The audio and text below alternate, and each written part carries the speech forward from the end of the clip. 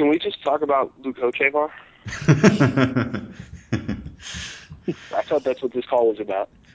Good morning and welcome to episode 252 of Effectively Wild, the daily podcast from Baseball Prospectus. I am Ben Lindbergh, joined by Sam Miller, and we are joined by another guest. Two guests in 1 week, Sam. It's like late night around here.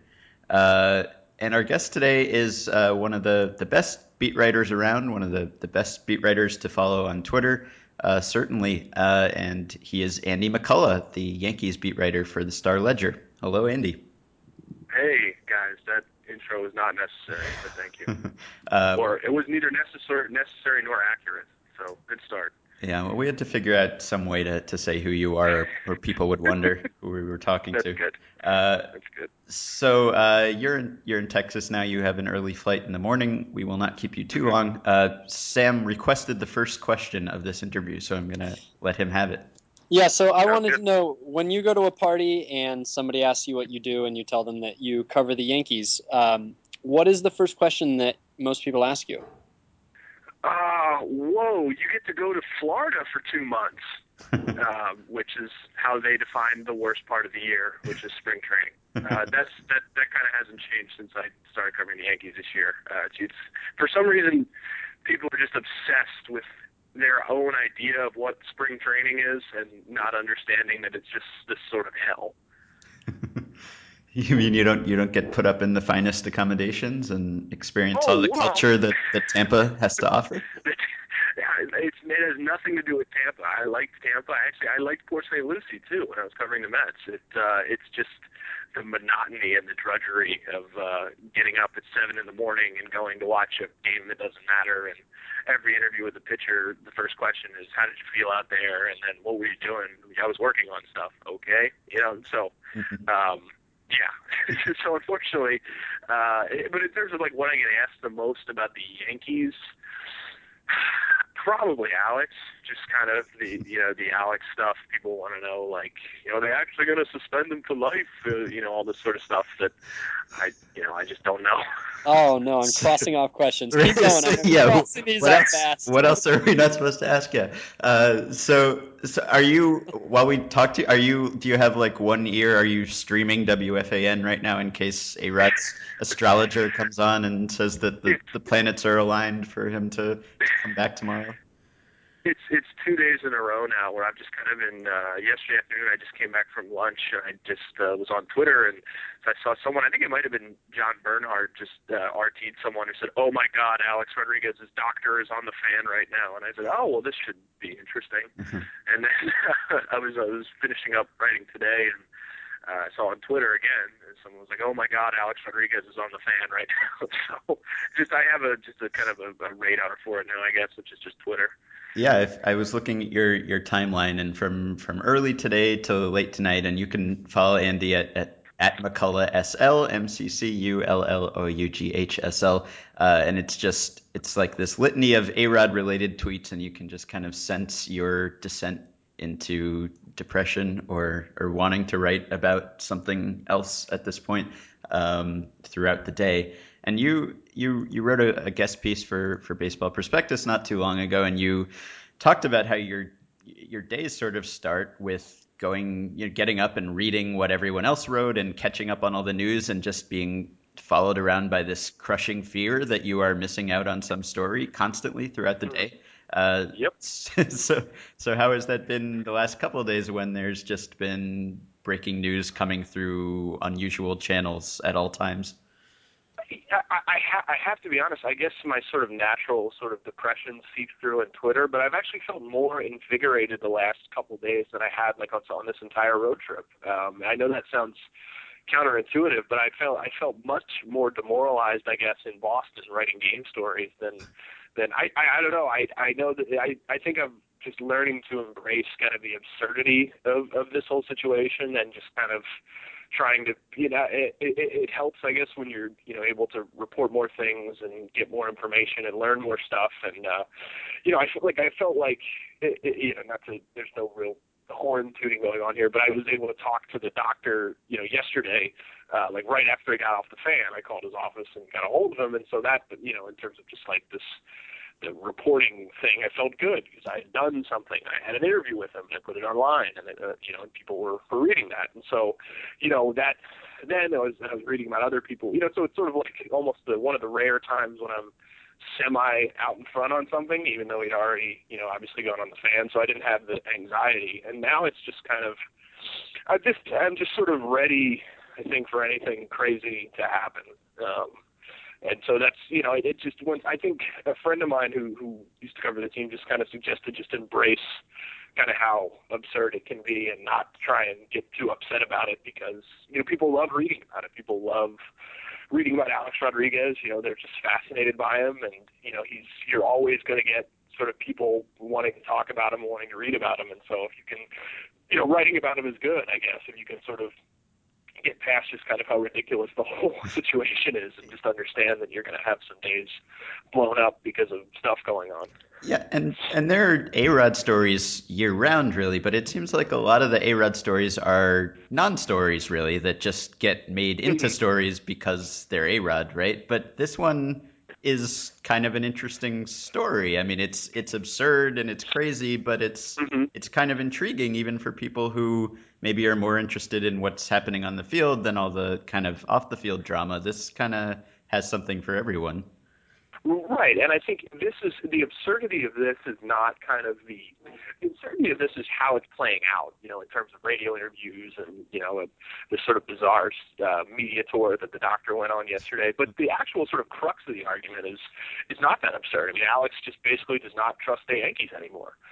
In terms of his medical care. I mean, but the Yankees are upset with him about that, and no one's really hiding it anymore. I mean, they're not, they're just every time they sort of all get on a conference call and say, okay, we're all on the same page, and then it just explodes like a couple days later. So it is. I mean, in terms of like how it affects the 2013 Yankees on the field, who knows? Because Alex is obviously facing the biogenesis stuff, and it's unclear how that's going to work out. Whether he's going to fight, whether he's going to accept it, or or what. But in terms of just I mean, this is the highest paid player in baseball, and he's basically in at the very least, a Cold War with his organization. That's pretty obvious. I mean, he was asked today if he trusted the team, and he said, "I'd rather not say," which is, which is all you need to know. And Cashman was asked if he was mad at, if he was angry at Alex, and he said, "I'm not going to comment." So you don't need to do much inferring there to understand kind of the resentment. There's a lot of resentment on both sides, and that makes it, just an interesting thing to cover because it's not. They played a baseball game last night. I think they lost 3-1. It was very, very boring. I mean, They still play baseball games? Yeah, Hiroki Kuroda's still really good. He pitched another good one today. But it's one of those things when you cover from my perspective, and I hope, and I know some readers don't feel this way, but I just from my perspective of when you're churning out game-related content day after day after day, there's a monotony to that. And so this story, as goofy as it is, has been just kind of like almost an energy boost, I guess, at this sort of the midway point, the sort of exhaustion point of the season. And is it really about his medical care? Is all this distrust really about his medical care, or is that just a kind of a convenient place for them to fight? Like this is like you called it a Cold War. This is like kind of like Vietnam because they don't actually want to go like nuclear on each other, right? I think that's actually a good way of framing it. Yeah, I don't think this didn't start with his medical care. This didn't start with the quadriceps injury. This is a long-standing relationship that's kind of deteriorated over time with the opt-out in 2007 and the sort of appearance of his cousin Yuri, who was I guess involved in the original sort of steroid stuff from back in Texas, and the team sort of barred him from events, and he showed up a couple of years later and stuff like that. So, but yeah, you're right. Like this is kind of like this is the island, for lack of a better word, they've chosen to go to go to battle on, whether or not there's a strain in his left quadriceps. So it's kind of a satellite for the entire skirmish or entire sort of whatever. I'm using too many metaphors here. And it seems like it's kind of the perfect mix of personalities to sustain this story for a while, because you have A-Rod, who really just sort of seems to never have had the greatest self-awareness, or always seems to have a knack for making things worse whenever he does anything. And then you have Cashman, who's kind of like become sort of a cowboy in the last few years. Like it feels Hmm. like he survived the George Steinbrenner era and no one expected him to, and now he's like living on borrowed time almost. So it's like he'll say anything. He'll be a lot more frank than a lot of general managers will. Um, so I guess that is kind of propelled this story forward, where you had A-Rod saying his rehab timeline a couple of weeks ago, and then Cashman kind of coming off with the off the cuff comment to Andrew Marchand that sort of Right. started this recent thing. Um, Yeah, is Cashman? I mean, is the perception within the organization that like Cashman is doing great? Like, does he come out of this looking better or worse? Do you think? I think with the Yankees, it's always just about trying to survive. It's a very, I mean, there's, Cashman emerged from a very, very competitive, almost Machiavellian environment. It seems like, to kind of have the power he has now. And so, I think obviously, Hal Steinbrenner was probably upset with Alex publicly telling his player to, am I allowed to curse on here? yeah, sure. And, he told Alex to shut the fuck up, as everyone knows. I don't know, whatever. But yeah, so I don't think that won him points with the front office, but I think, this is it's always part of the evaluation. I think it's tough to really rate Cashman in a negative light in terms of what the team has done over the past 15 years under his watch. So I've lost the thread. I'm sorry. No, I think yeah. I don't think I know I think there's frustration with how this is all played out, and I think there was some frustration with Cash sort of lashing out the way he did. But I think there's so much animosity, I guess, between the two sides that it's hard to sort of see the Yankees fighting internally about this. I guess considering what they're going through. Yeah, we've talked about this with other GMs on this show where clearly A-Rod looks worse. It seems to me he looks worse and worse every day. But he's a ball player. He's not supposed to necessarily be a good dude. I mean, he got here because he's basically sociopathically driven to hit baseballs, not because he's like a good guy, right? Whereas like a front office, like their job is to manage the sociopaths. Their job is to take these like kind of a weird, varied mix of people who all have weird drives and strange quirks and such, and kind of be the adults in the room. And so normally you would think like a GM who's kind of off the reservation or whatever in this way, you'd think, oh wow, he doesn't have control. But I mean, it seems like Cashman's kind of in a position where he's like everybody's rooting against A-Rod right now, and Yeah. he gets to be like the head of the A-Rod resistance. Well, I will We say, have so many metaphors going on here. Someone's gonna map out the metaphors, and it's gonna be brilliant. Yeah. Get was it Craig Robinson, the guy who does the flip flop fly Yeah. ball, Right. whatever? Yes, right. Infographic on this. Yeah, I think to be fair, I mean Cashman has kind of shut it down in terms of saying crazy things since he popped off to Marchand. I think we did a conference call today in which he was asked a lot of specific things that could have given him an opportunity to go off on Alex, and he just wouldn't say anything. So I think I think he does have a reputation of the past few years for saying more and more things off the cuff. I mean, when Alex admitted to using steroids, I guess in 2009, Cashman compared him to Humpty Dumpty and said, we have to put him back together again. I mean, he's always been a great quote. I think he's just dialed it back recently. But you're right. I mean, yeah, it's a sort of war when if you take up sides against Alex Rodriguez, you're usually going to win the public opinion just because fair or unfair, Alex is not well perceived by the public, and it's a convenient position to have, I guess.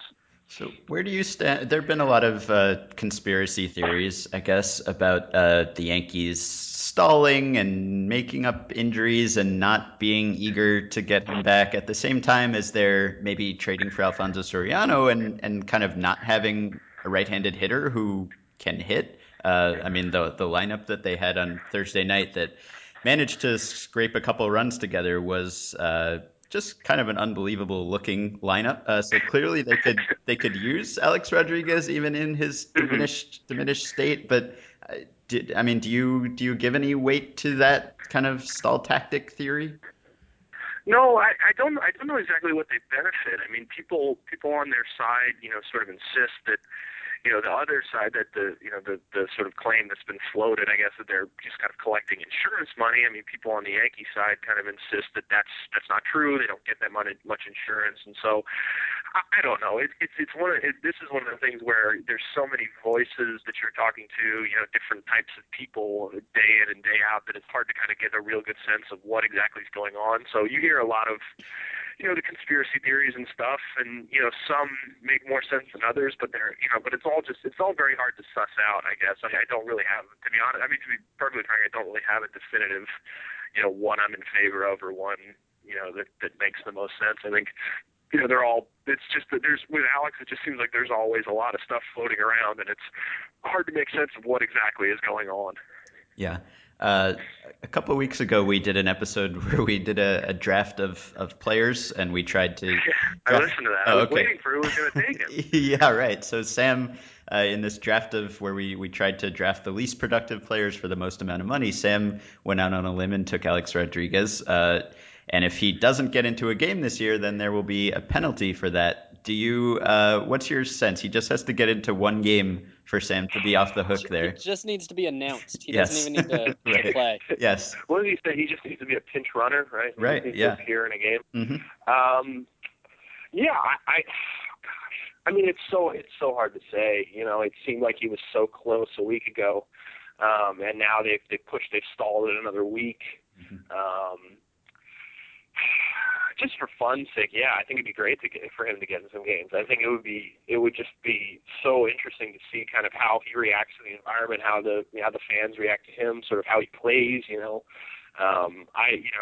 I think it would be really interesting if he played. I think that would be far more interesting than him, maybe getting suspended or disappearing, or I think him playing is the most interesting outcome that can come from here. And he, from what he's saying and what his people are saying, he really wants to play. The Yankees' counter to that is, he was the one who initially raised the quad injury. So it's as I said, it's strange. So going back to the first question, when you said that people ask you, is A-Rod going to get banned for life, and you have no idea, do you genuinely not know that much more than is reported or that is like kind of publicly known, or do you guys all have like this extra layer of stuff that but you either can't report because you heard it off the record, or you can't report because it's it's third-hand information and maybe it's just gossip? I would say, like, in a case like this, where, quite frankly, I mean, like, I'm not, like, the New York Daily News I-team has done a fantastic job, covering stuff like this for years. And, I'm not sort of in that position. I don't particularly know a lot about the world of drugs and sort of the, the investigators and all that stuff. So in something like this, I don't particularly know a lot more than what's only reaching, a certain level of people. To your point, though, I mean, there is, when you cover, baseball, you hear tons of stuff, all the time from players and agents and execs and scouts, and a lot of it you just can't print because it's it's third hand, it's this, that, and the other thing, and so there is sort of like a mass of information that but can't really use, but it doesn't really apply in this case, just because that's this is a world I never really delved in, and the hard part about covering in the story. When you're in my position, I've only been, this is my fourth year, I guess, covering baseball. So, I'm not like, I'm not Joel Sherman. I'm not Buster Olney or Ken Rosenthal or John Heyman or all these guys, who are so, well sourced. I'm sort of forced to kind of, do what I can. And so it's difficult to try and, crack into a world that's as, complex as kind of this steroid sort of reporting aspect, while still writing game stories every day and writing earlies and doing all the the busy work that comes with the job itself, I guess, which is my excuse for why I suck. How many reporters are there right now who can walk up to A-Rod and get 10 minutes with him in the clubhouse before the game? I guess it kind of depends on the day. I mean, if he's in a decent mood, he'll talk to you, and if he's not, he'll walk right past you. I mean, that's kind of what I to be honest, like, he was not at spring training. That's when I started covering the Yankees. I've spoken to him once when I was on a rehab assignment with him in Reading, and we talked for 45 seconds, and most of it was him shaking his head.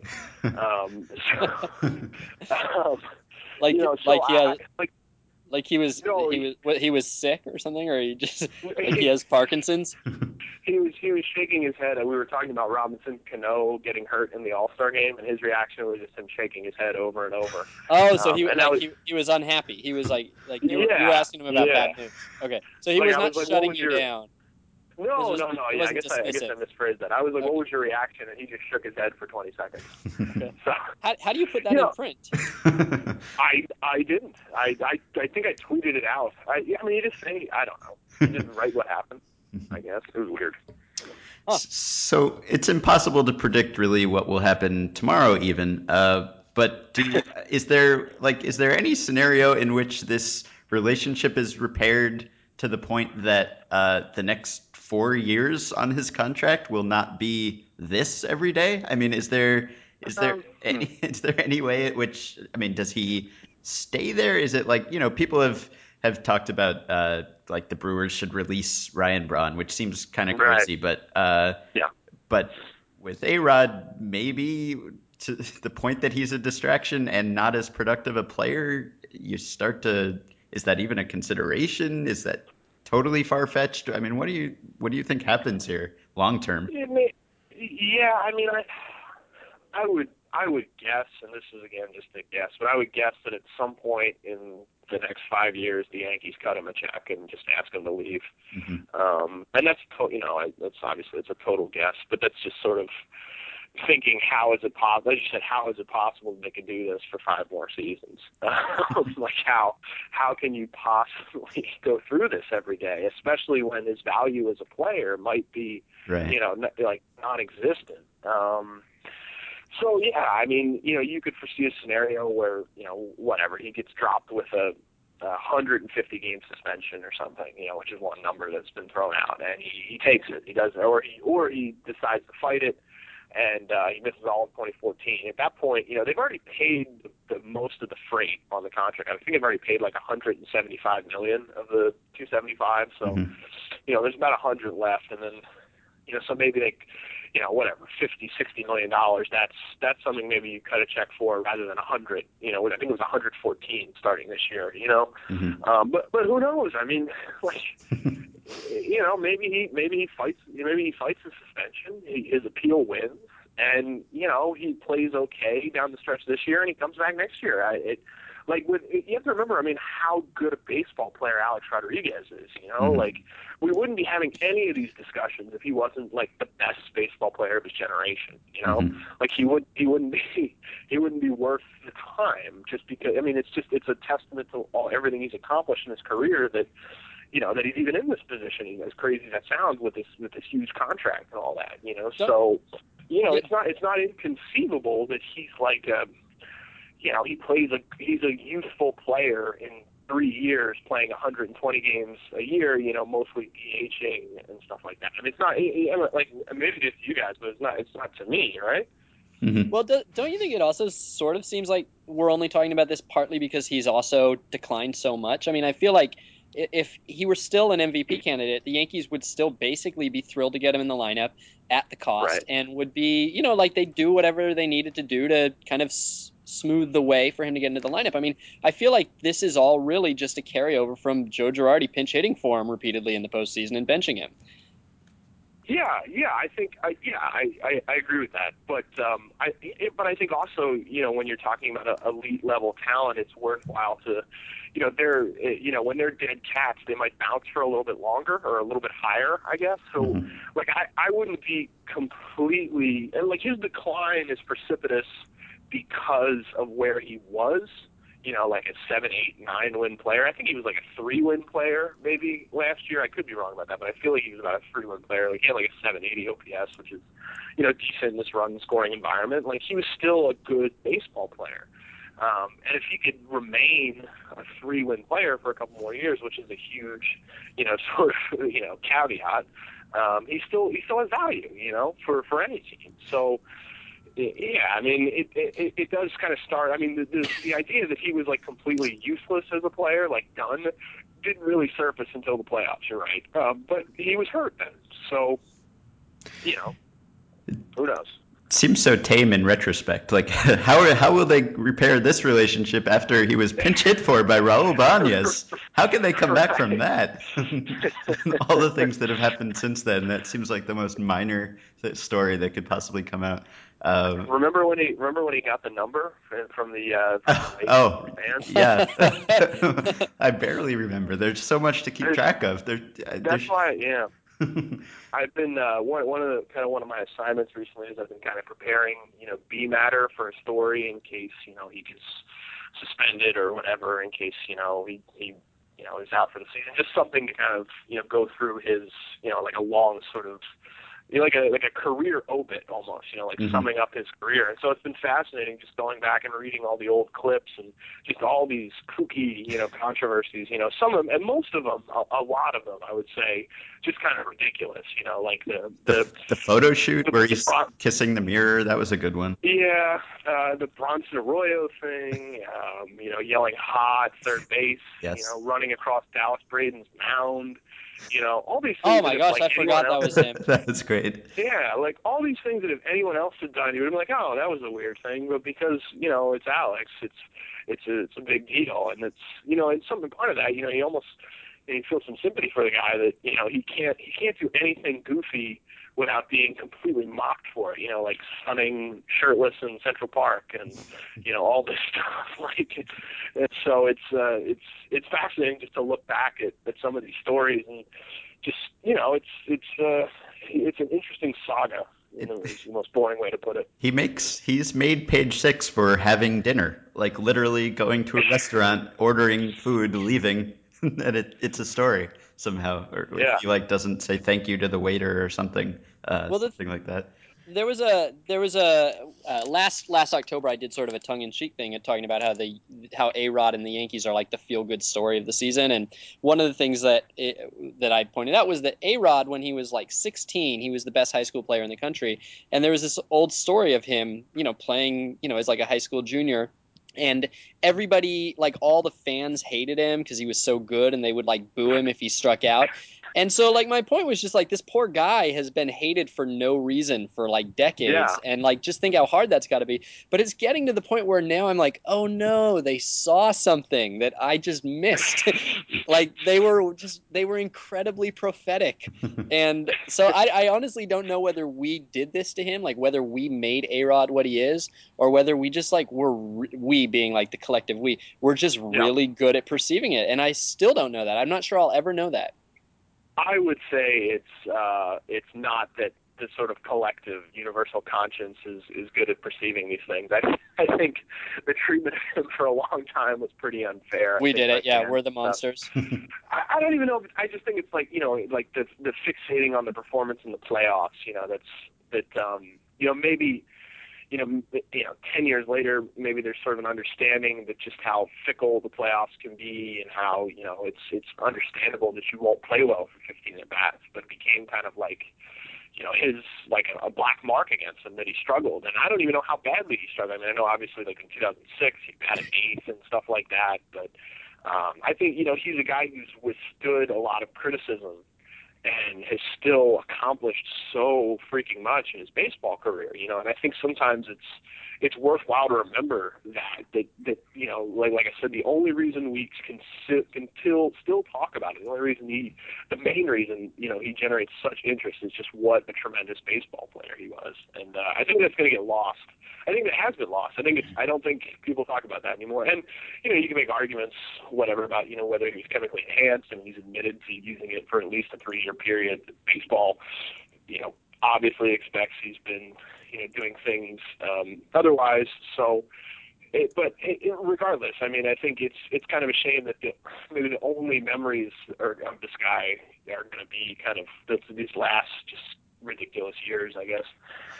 Yeah, I grew up in New York. I watched a lot of Yankees teams that won the World Series and won 114 games. And probably the best player that I've watched kind of firsthand on a day-to-day basis was Alex Rodriguez when he came over and won an MVP award. He was probably the best player I have watched just kind of at that level. Last question. Uh, Wait a minute. oh, uh-oh. I want to ask something Okay, too. my last question. Uh, I have nowhere to go. I'll just stay up all night till my flight in 4 hours. um, my last question. So when you sign on to be a beat writer in the New York market, you are signing up for a certain amount of this sort of story, I guess. And like you said, maybe that's not the worst thing in the world. You always have something to write about. So how does this is your first year on the Yankees beat, but you covered the Mets for 3 years, and that was a very dysfunctional period for the Mets. So how does this compare, I guess, to kind of crazy, absurd, off the field stories of people not communicating well? How does this rank after your 3 years of covering the Mets? I would say I would think this sort of specific maybe month-long period or so since basically the stuff with A-Rod and Twitter and stuff like that happened has probably been the craziest and the weirdest. But it's funny. I was actually talking about this with Dave Waldstein, who covers the Yankees for the Times, and we were both on the Mets beat in 2010. And Dave's like a 30-year veteran of the business. And 2010 was my first year covering the team, and I had no idea. It was the most dysfunctional team ever, and I just had no idea. I just thought it was how things went. Like guys would just openly demand trades, like sitting around in the clubhouse, and Francisco Rodriguez beat up his father-in-law, and Jerry Manuel was asked how he would welcome K-Rod back to the team the next year, and Jerry said, "I'm here next year." It was just crazy. So many we joke about these things, like some guys who cover that team, and at the time I just had no idea that was a crazy team, that there was, Jose Reyes, strained an oblique, and the team told him to only bat, right-handed, to stop switch hitting, essentially, so he could stay in the lineup. It was just silly things like that were happening all the time, and I just thought it was, how it worked. So I'm still sort of getting a register for what's normal and what's not normal, I guess, when you're covering teams. All right, so then here's my last question, and it's not something you actually know or would have any reason to know, but he needs 115 How is that homers. different from the other questions? He needs 115 homers to tie Bonds. What sorts of odds would it take for you to bet on him? What's that, the Kevin Malone joke from the Office? If anyone gives you 1,000 to 1 odds, take it. Right. I don't know. I mean, he needs 115. It would yeah, 1,000 to 1, I guess. Wow. I don't know. That's so many home runs. That is a lot of home runs. He hit 18 last year, and he played most of the year. So that would be, he hit 18 last year. He got hurt a lot. It's hard to foresee him playing 150 games in a season, ever again, between just the injuries and his, age. The power's probably going to go down. I think if he could be a useful player, it would be because he improved his on-base skill and not because the power was still there. So I don't know. I'm not good at math. 500 to 1? 100 to 1 doesn't seem right. 100 to 1 does not seem right. Really? So if someone offered you $10,000 against your 100. 10,000. Well, I'm calculating my own salary, right? Let's do it right here, Sam. You guys got that kind of scratch, right? You have advertisement yet? I wouldn't give any better than 30. If I were offering it to you, I wouldn't give any better than 30 to 1. Yeah. Huh. 30 to 1. Really? Who puts money on 30 to 1? 30 to 1 seems like a thing that happens on occasion. I think it's not. 30 to 1 is a thing that happens every 30 times, and it seems is that how it works? I told you I'm not good at this. It's a 1 in 30 chance seems fairly. It seems reasonable to me. Maybe he gets. If he went to Coors right now and was in good shape and played out the last 4 years of his contract or whatever. How many does he have? 4 more. I think 4 more. Yeah. So I mean, it's not inconceivable he could get 100. I mean, he'd have the incentive to keep playing. I mean, look at Britney Spears right now is like at the top. Seriously, she's at the top of the charts. I mean, she's got $100 million contract to play in Las Vegas. She is killing it. And I mean, That 4 years can't be ago, true. it seemed That much impossible. money? Yeah, yeah, yeah. Seriously, Google $100 million in Britney Spears. She's Do not. it. I have to look that Do it up. right now. She's not a bad comp actually for A-Rod, I guess. She's not a bad comp. Well, yeah, you could argue with the, did we ruin her, or was she always this way? You could. There's a great story about her. This is as off topic as possible. There's a great story about her in Rolling Stone from like 2007 or something. I'm gonna butcher the woman's last name. It's by like Vanessa Grigorios or something that like kind of details her downfall, and it has a lot of these kind of similar factors in there. It's like a fascinating look at just like kind of what went wrong, and it goes into a lot of she was being sort of criticized for things that might have been outside her control, and at some point just kind of became a monster. And that's not to say obviously Alex is a monster, but you can see kind of how these sort of things happen, I guess. So that was pointless. But okay, so 30 Oh to man, 1. I have like 10 Britney stories that are way more pointless that I'm just like I'm literally gripping the sides of the chair to keep from telling them. Well, I'm predicting that A-Rod will show up with a shaved head, wearing some baggy sweatsuit tomorrow. That will be the next development. If he comes at you with an umbrella, be wary. All right, if Kevin Federline shows up in the Yankees clubhouse this weekend, I will be sure to send out an APB. We'll have to do part 2 of this. A-Rod from 2008 to 2011, his 32 to 35 seasons, mostly healthy-ish, hit 111 home runs. And he has 4 years left on his deal, and he'll be, 38 to 41. So I think I'm with Andy on the odds being. Ben, I'm not saying even odds. I'm saying 30 to 1. Uh, You have to appreciate what 30 to 1 is. it's Ben, we can not high enough, I think. Ben, you and I can make the easiest $50 of our lives. We'll just book it for Sam, and Yes. in 7 years we'll have $50, and hopefully that'll still be worth $50.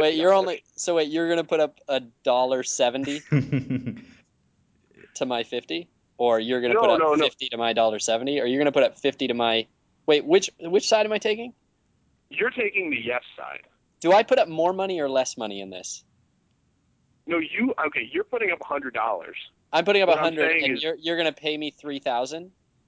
Yeah.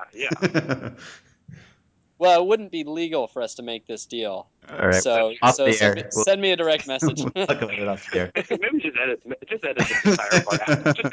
Just end it with Britney Spears. All right. We got through an entire interview without asking a Yankees beat writer about the Yankees, really, about the AL East, about their playoff hopes, about the trade they just probably made. And that's fine because there's more interesting stuff to talk about.